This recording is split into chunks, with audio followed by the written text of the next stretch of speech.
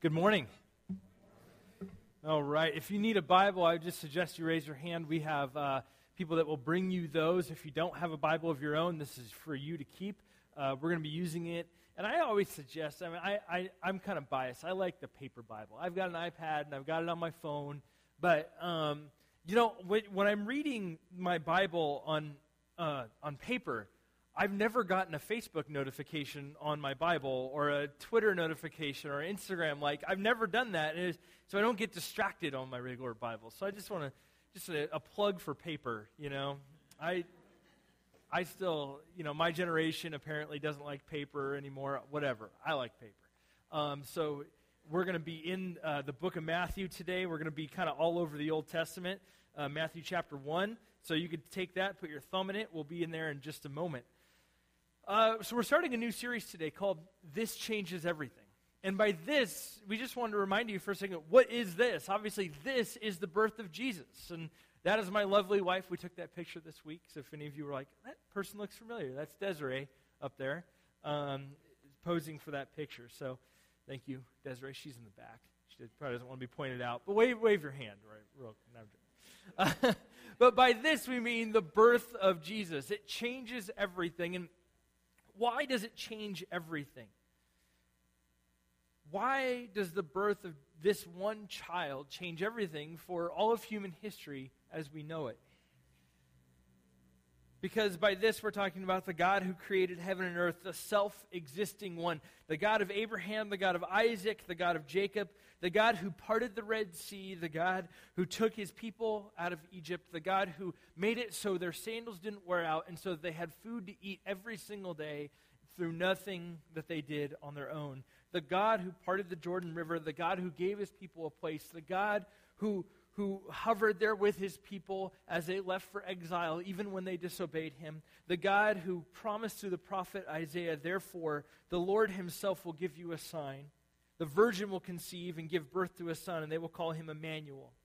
And they will call him that because it means God with us.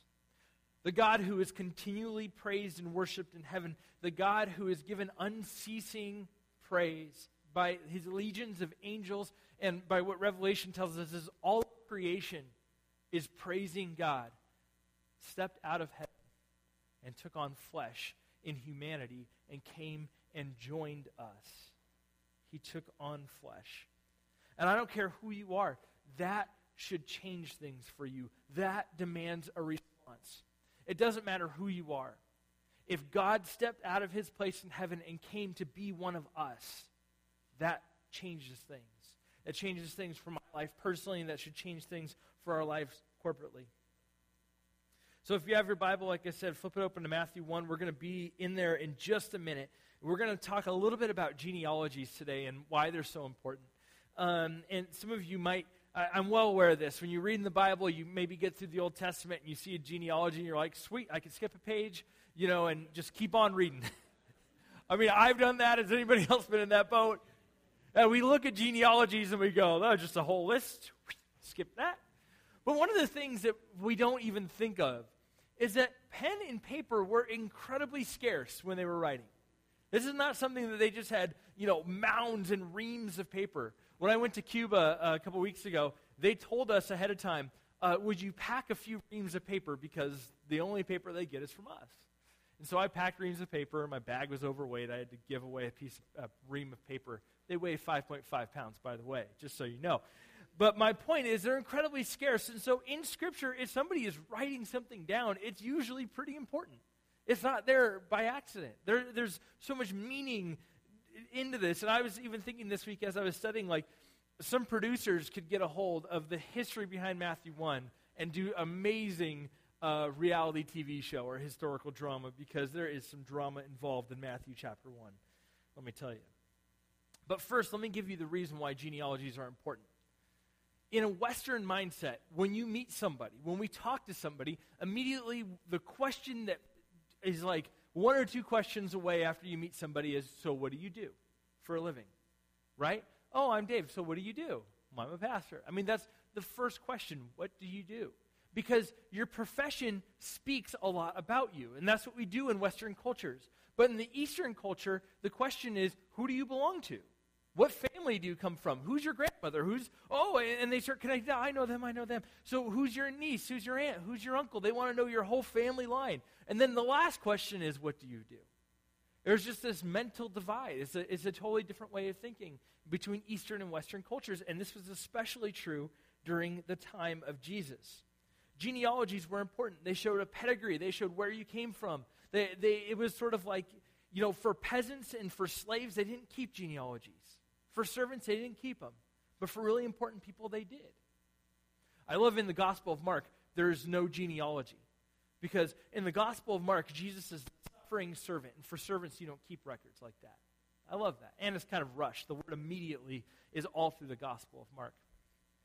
In the Gospel of Matthew, the genealogy really starts out with Abraham. And it starts talking, and we're going to read this in a moment, but it starts out with Abraham, and it talks about how Jesus' Jewish roots. It really talks about David and how he came in Abraham and through the line of David, and it shows Jesus' pedigree as a real bona fide line of David Jewish person, 100% purity. That's what they're trying to show, that this guy is a Jew among Jews, because the Gospel of Matthew was written to Jewish folks at the time. The Gospel of Luke, it has a genealogy as well. It has a genealogy, and it goes back to Adam. And so what the Gospel of Luke is trying to show is that all humanity is tied to Jesus, because Jesus goes all the way back to Adam.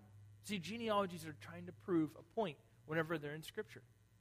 In the Gospel of John, the genealogy of Jesus might not be readily obvious, but is there right in the very first pages. What John wanted to show is that Jesus came, the Son of God came directly from the Father. In the beginning was the Word, and the Word was God, and the Word was with God. And then all the way in verse 14 it says, and then the Word became flesh and moved into the neighborhood, the NCF translation. So genealogies are important. They're trying to communicate something. And so if we just say, oh, sweet, a genealogy, I can skip a page, we're missing a lot. Now, you need a lot to understand these. I understand that. You need to know some historical background. You need a lot. So bear with me today. We're going to get through some really interesting stuff, I think. At least stuff for me that was very interesting. So Matthew, today we're going to get through 6 verses. Matthew 1, verses 1 through 6. This is the genealogy of Jesus, the Messiah, the son of David, the son of Abraham. Abraham was the father of Isaac, Isaac the father of Jacob, Jacob the father of Judah and his brothers, Judah the father of Perez, Zerah whose mother was Tamar, Perez the father of Hezron, Hezron the father of Ram, Ram the father of Amminadab, and Amminadab the father of Nahshon, Nahshon the father of Salmon, Salmon the father of Boaz, whose mother was Rahab, Boaz the father of Obed, whose mother was Ruth, Obed the father of Jesse, and Jesse the father of King David. David was the father of Solomon, whose mother had been Uriah's wife. Isn't that exciting? Right? You with me on that? Okay, let me tell you why. So we're going to let me pause here for today, because there's so much just in these first 6 verses. First, there's 4 women mentioned in Jesus' genealogy. 4 women, right in this very first part. Tamar, who, if any of you remember, this is why I said this could be like they can make a whole drama out of this. Tamar, all the way back in the book of Genesis, was the daughter-in-law of a guy named Judah. And Judah had these sons, and she was married to one of them, and there was something called the Levirate marriage. And what happened in this marriage ritual was you'd marry one, and then if the son died, the other son would be obligated to marry her and give her a child so that the family name would continue, and the child would be sort of in the place of the brother that died, right?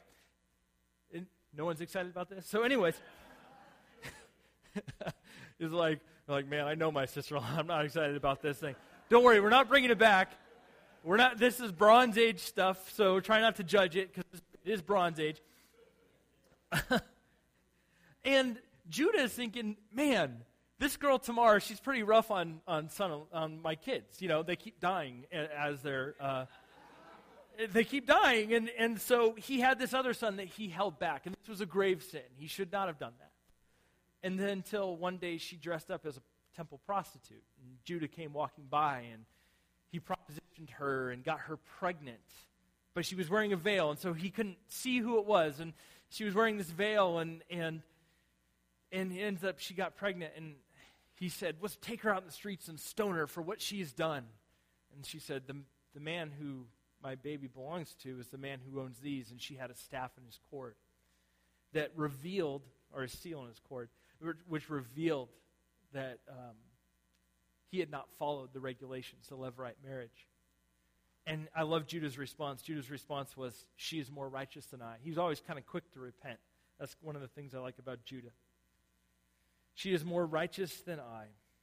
So Tamar is in the line of Jesus, the woman who pretended to be a prostitute. And then there's Rahab, a woman who actually was a prostitute, right? She was a prostitute, and she was the person, if you remember your Old Testament history, she's the person who was in the walls of Jericho, and she lived there, and these spies came up, and she helped them, and she kept them, and she hid them. And even through her, the town of Jericho was able to be ransacked and taken, but they saved her because she was faithful. Then there's Ruth. We're going to talk a lot more about Ruth today. But there was Ruth who uncovered the feet of Boaz. And we're going to talk a little bit more about this today, but this was absolutely a sexual advance. And we're going to talk a little bit more about that. And then it says the wife of Uriah. It doesn't say Bathsheba. We know the wife of Uriah. We know that story, David and Bathsheba, the whole scandal there. But it says the wife of Uriah. And I kept wondering, why would it say the wife of Uriah, not just Bathsheba? And as I was reading, I liked reading some, there's New Testament rabbinical scholars. And I liked reading them because they add a lot to the text, stuff that I wasn't really thinking of. And here's one of the reasons why they said. Because in the Jewish consciousness, it would have been kind of offensive to have these names here in your genealogy. Because after all, Tamar, Rahab, Ruth, and then Uriah, those are all Gentile names. Those are not Jewish names. Now, this genealogy has a very strong Jewish link to it. Now, it shows Jesus as like descendant of Abraham. He's, the father of all Jews. And it just this really strong Jewish link to it. And yet, there's these 4 people mentioned that are all Gentiles. So what some of the scholars say on this is that this genealogy actually preaches a powerful message that through these women marrying into the family is how the Gentiles are grafted in. See, they were expecting a Jewish Messiah, one to come and save the Jews. And they wanted the Jews to be saved from Rome, and it was going to be all Jewish, but Jesus had different plans. God had different plans. See, it started with the Jews to be a light of the world, and they never did that. They never lived up to the plans that God had for them. And so God sent his son, and all the way through his line are Gentiles grafted in. I love that. By these 4 women having babies, it grafted the Gentile line in there. And it even showed how David, who we're going to talk a little bit more about this next week, David is really, his great-grandmother was a Gentile, was a Moabitess. So we're going to talk a little bit more about that next week. And I love how Jesus didn't come from a family of saints, right? You would expect the Savior of the world to come from a family of just saints and people who sat around and prayed all day long. And yet we can make reality shows about the lives of these people because their lives are littered all through Scripture of the scandal, the sin, the dirty laundry. It's all brought up. So if you're thinking today, Jesus wouldn't want me, I don't know why the God of the universe of all purity would want to have a relationship with me. If that's what you're thinking today, you're in good company. Because Jesus' family, his own family, had a lot of screwed up stuff in their lives. They had a lot of things there was betrayal, there's all sorts of stuff. Murder, you could make a whole movie. Makes the Bible a lot more interesting, by the way, when you read the Old Testament in light of this information. So essentially, you're in good company. So flip with me real quick to the book of Ruth. We're going to talk a little bit about some of the people in Jesus' line today and how they revealed the Old Testament stories were planning and plotting something and showing how this Savior was going to change everything. So flip with me to the book of Ruth. It goes Genesis, Exodus, Leviticus, Numbers, Deuteronomy, Joshua, Judges, Ruth, right? You guys all remember that from Awana from your kid days? So Ruth is probably not the first story you go to when you think of Christmas, and I understand that. But stick with me on this, because this is a really important story. I think Matthew is trying to communicate that not only is Jesus' family, he's got a little bit of skeletons in the closet as far as Jesus' old family, but there are plenty of forerunners to Jesus, proclaiming that Jesus is going to come, proclaiming that there's going to be a Redeemer coming. And nowhere in the Bible does this do this more beautifully than the book of Ruth. So there's some characters you need to know, and I'm going to kind of take little sections of Ruth, and we're going to go through the whole book today. So there's so much we're missing. So I would just recommend you go home and read it. It's only a few chapters long. You could read it in a few minutes. But there's some characters you need to know. Naomi is married to a man named Elimelech, and they live in Bethlehem, and they have 2 sons. There's a famine in the land, so with no money and no food, they decide to go to a place that will sustain them. They go to Moab, which is a different place, a mountain, a different community. It's a neighboring country, really, but they didn't necessarily have countries, even more had tribes. Moab worshipped other gods. So soon after they get to Moab, Naomi has these 2 sons, and they marry these 2 ladies. 10 years go by. Naomi's husband is dead, and her 2 sons have died. And now she's left with these 2 daughters-in-law. And so she essentially says to them, go back to your father. You could leave. I'm going to go back to Israel. I'm sorrowful. This is horrible. I'm leaving. The famine is over now. You're on your own. And this was a very great act of mercy. Because in the first century world, if you didn't have a man there to protect you, a man to provide for you, as a single woman, you were the most vulnerable of the population. You were dead. You were left to grovel. You were left to beg. You were left to glean. You were left to essentially be nothing in society. And so it was a terrible place for them to be. And presumably, a lot of the scholars think that Naomi's daughter-in-laws would have had their father around still. And that's why she said, go back home. Because she knew that they could get remarried. She knew they wouldn't have to live a life of poverty. She knew that they could have sons. And she knew that life would be okay for them. But she would go live in misery. And then this is the famous line, chapter 1, verses 16 through 17. This is the famous line in the book of Ruth that says this, but Ruth replied, don't urge me to leave you or turn back from you. Where you go, I will go, and where you stay, I will stay. Your people will be my people, and your God, my God. Where you die, I will die, and there I will be buried. May the Lord deal with me, be it ever so severely, if even death separates you and me. Many women today who convert to Judaism take the name Ruth, even though it's not a Jewish name. It's a Gentile name. It's a Moab name. They take the name Ruth and they say this line out of Ruth chapter 1, verses 16 and 17, because it showed the faith that this woman would have had. She essentially was turning her back on everything she knew, on her homeland, on everything, because she had not really ever been to Israel. We don't have any record of that. She'd only heard stories. And so she's essentially turning her back on her clan, her family, and all that, saying, I will be there for you. I will protect you, Naomi.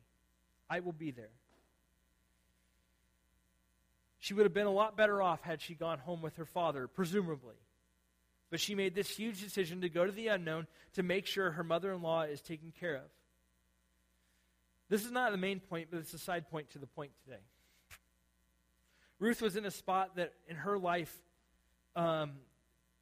we just simply call right-heartedness. She was living in this state of right-heartedness. She did the right thing because she had a right heart, a correct heart at the time.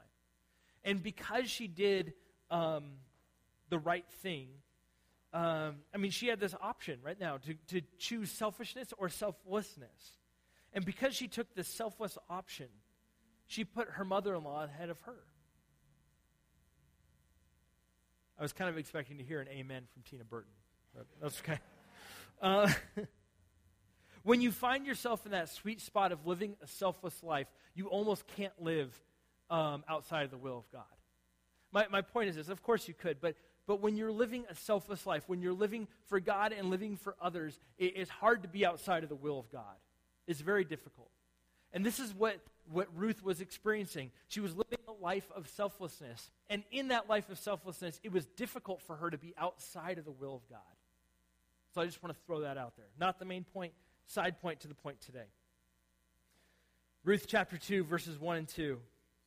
See, like I said, we're skipping huge swaths of very important stuff. So, now Naomi had a relative on her husband's side. Now they had gone back. I'm sorry, I missed a little section of telling you what's next. They go back to Israel, and she has to glean. That's working among the fields, and she goes back, and here's what happens. Now Naomi had a relative on her husband's side, a man of standing from the clan of Elimelech, whose name is Boaz. And Ruth the Moabite said to Naomi, "Let me go to the fields and pick the leftover grain behind anyone in whose eyes I find favor." Naomi said, "Go ahead, my daughter." So they went to go glean. And in the Old Testament, they set up this system of gleaning to care for the poor. The deal was you have one shot at your fields. You have all these fields, and we don't necessarily live in a farming culture, so it might be hard for us to understand. But if you drive up through Central California, you could sense this. You have all these giant fields of grain, of whatever it is they're growing.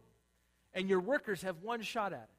And they walk through and they pick everything up, but stuff falls on the floor and stuff gets left. You know, they try and pick the best of the best, and so the crumbs are left over. And so they pick it up, and they go and they sell it, and they do whatever they're going to do with their food.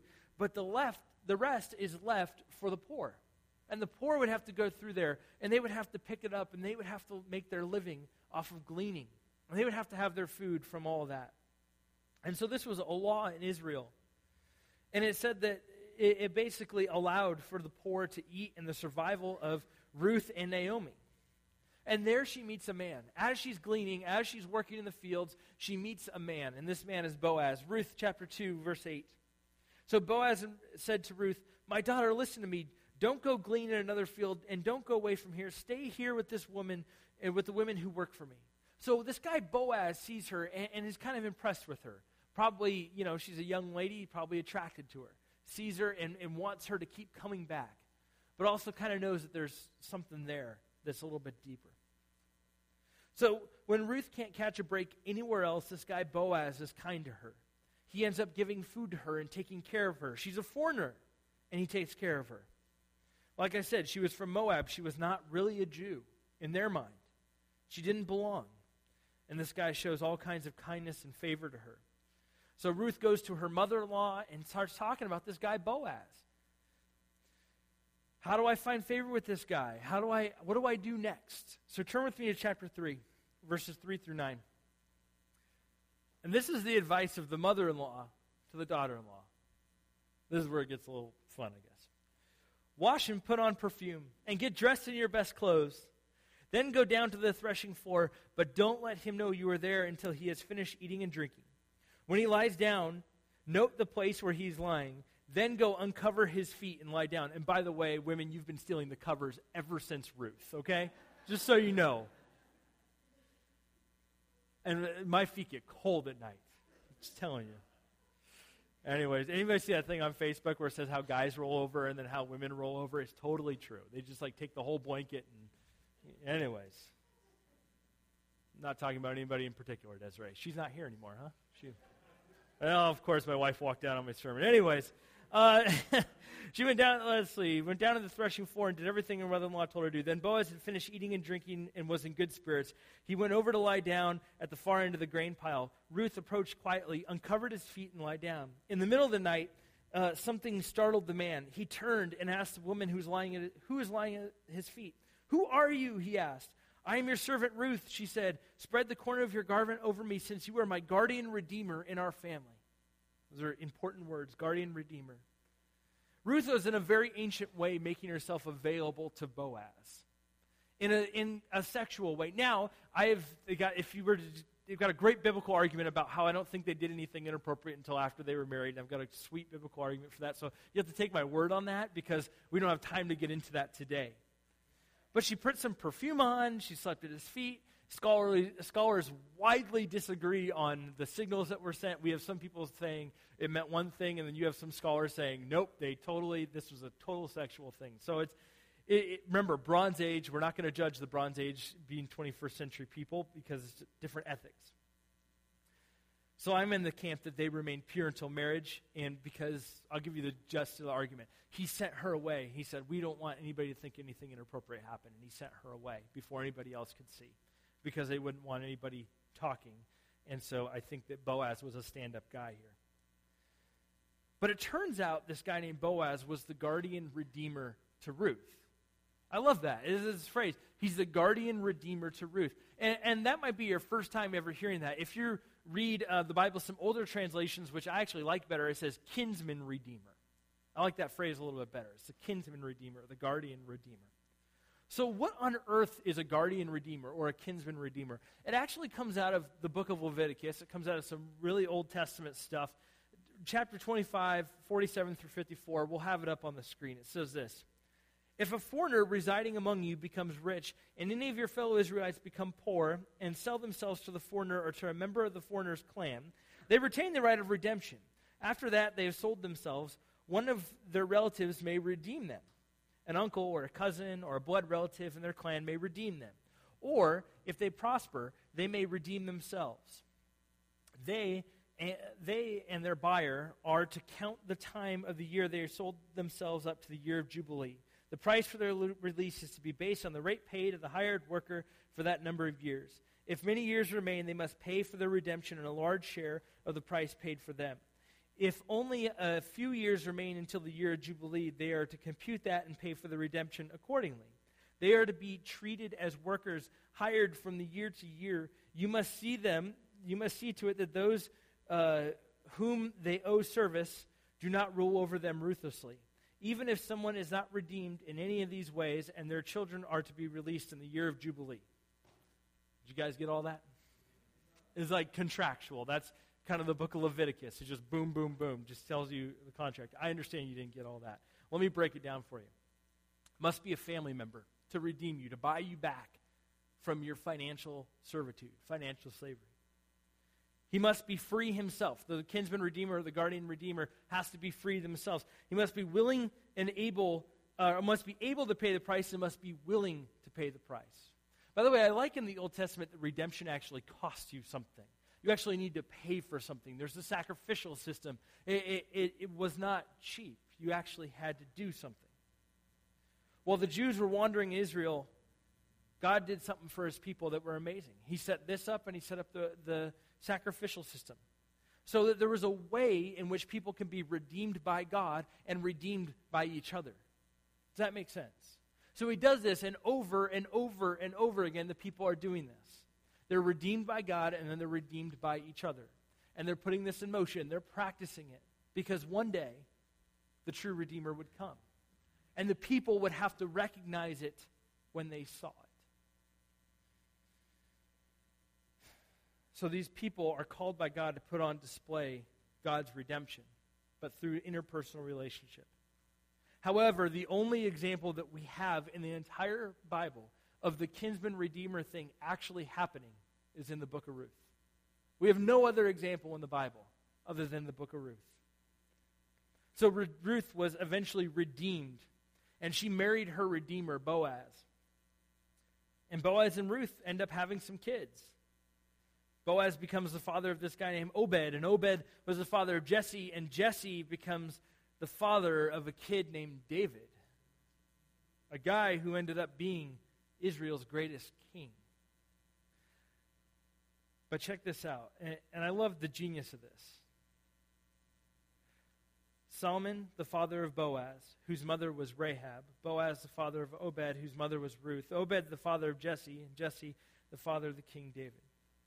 Boaz took this foreign woman, and he showed pity on her, and he loved her, and he helped her create something with her life, and then he married her and redeemed her. Where do you think that Boaz learned that kind of love and self-giving to a foreigner? Maybe it was from his mother, the prostitute named Rahab. Maybe that's where he learned it from. Maybe that's where he picked up loving strangers and being kind to outsiders. I love that where culture and society sees this prostitute Rahab, and immediately we hear that word and we think, oh, bad, evil, wicked person. She ends up in the line of Jesus with this woman named Ruth, who ends up being redeemed by the only part in history where we see a kinsman redeemer thing actually happen until Jesus comes. Because I'm convinced that Matthew is trying to make this bigger point through the lineage of Jesus, through who the family members of Jesus are, that Jesus wasn't just a sacrificial lamb. Jesus wasn't just a perfect guy. He didn't just have this screwed up family, but Jesus is actually our kinsman redeemer. He's actually our guardian redeemer. All through the Old Testament, there's these forerunners to Jesus that show off a particular quality or trait of Jesus. And we see that through Scripture, and we go, oh, wow, that looks like Jesus there, just a little bit. Because God's trying to show us something in the Old Testament. And Boaz is a forerunner to Jesus. And remember, the qualifications to be a guardian redeemer are this, and these are the fill-ins on your notes. He must be near of kin. He must be near of kin. Jesus was related to us through the incarnation. In other words, through taking flesh on, Jesus became related to all humanity. He took on the flesh and the DNA of all humanity. John 1:14 says, the Word became flesh and made his dwelling among us. We have seen his glory, the glory of the one and the only who came from the Father, full of grace and truth. He must be near of kin. 2, he must be able to redeem. He must be able to redeem. He must be free of any calamity or need or redemption himself. Jesus didn't need a redemption. We needed it. Hebrews 1, 2, and 3 says, but in these days, last days, he has spoken to us by his Son, whom he appointed heir of all things, and through him he made the universe. The Son is the radiance of God's glory and the exact representation of his being, sustaining all things by his powerful word. After he had proven purification for sins, he sat down at the right hand of the Majesty in heaven. He was able to redeem. He must be willing to redeem. Titus 2, 1 through 4, 1:14. Titus 2:14 says that Jesus gave himself. That word "gave" is voluntary.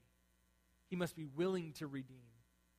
He gave himself for us to redeem us from all wickedness, to purify us as a people who are his very own, eager to do what is good. And then redemption was completed when the price was fully paid. 1 Timothy 2:6 says, speaking of Jesus, who gave himself as a ransom for all people. This has now been witnessed at the proper time. This baby who was born would change everything. All through the Old Testament, the history was shouting, there's somebody coming that's going to redeem all of humanity. It showed up in people like Ruth and Rahab and Tamar and Bathsheba. And it showed up in this guy named Boaz, who ended up being this kinsman redeemer for Ruth. And I love that in the book of Ruth, if you read it carefully, you'll see this phrase all throughout. It says, it just so happened. All the way through the book of Ruth. But I don't think there's any coincidences in the book of Ruth. I think they're divine coincidences. It just so happened that Boaz, it just so happened that Naomi, it just so happened. Because of a divine set of coincidences, Ruth met her guardian redeemer that revealed that Boaz is a forerunner to Jesus. See, this season changes everything because there was a child that changed everything. This season changes everything because God stepped out of heaven and became our guardian redeemer, our kinsman redeemer. Maybe you're here today and you've never started a relationship with the God of heaven and earth, the God who stepped out of his place. And the beauty of the Christmas story is that it doesn't just reveal that he became flesh and became human, but it reveals that he cares about humanity and that he wants a relationship with us. And maybe for the first time in your life, you simply need to start a personal relationship with Jesus. Today's the day that you want to be part of the family. And you simply need to just accept him as your Savior. I mean, that's as simple as that. There's all these sinner's prayers, all these things that you could simply say, Lord, I want to learn more about you, and I want to accept you as my Savior. I need forgiveness of my sins. It could be as simple as that. Maybe you're here today and your relationship with God is simply stale and just old and crusty. I don't know. I was thinking a word off the fly. and just a stale relationship with God. And you need God to breathe fresh life into your relationship today. And you simply need to renew that, refresh that with God this morning. I want to give you that opportunity through something we do here called communion. We do communion not just because we want to taste a little meal, or not just because it's not just the juice, and it's not just the cup, and it's not just the bread. It's much more than that. It reveals a deeper spiritual reality. So I want to invite the band to come forward, and then I want to invite our ushers to come forward, because today, as we take communion, we're reminded that the God of heaven stepped out of his beautiful place, became a man, so that we might find redemption. And we find redemption. This meal in itself tells a story. The meal in itself tells the story that he gave his body and that he gave his blood for the redemption of your sins, and that you were bought at a price. So as the ushers pass this out in a few moments, as the ushers pass this out today, I want to invite you to think about that I was bought at a price, that Jesus gave his life for me. Maybe this is a moment where you either accept Jesus for the first time, or maybe you renew your relationship with Jesus. I just want to invite you to do that today. There'll be a point where we stop in the song, then, sure, where we stop in the song and we take this as a community together. So ushers, would you please come forward? And I'll pray during that time.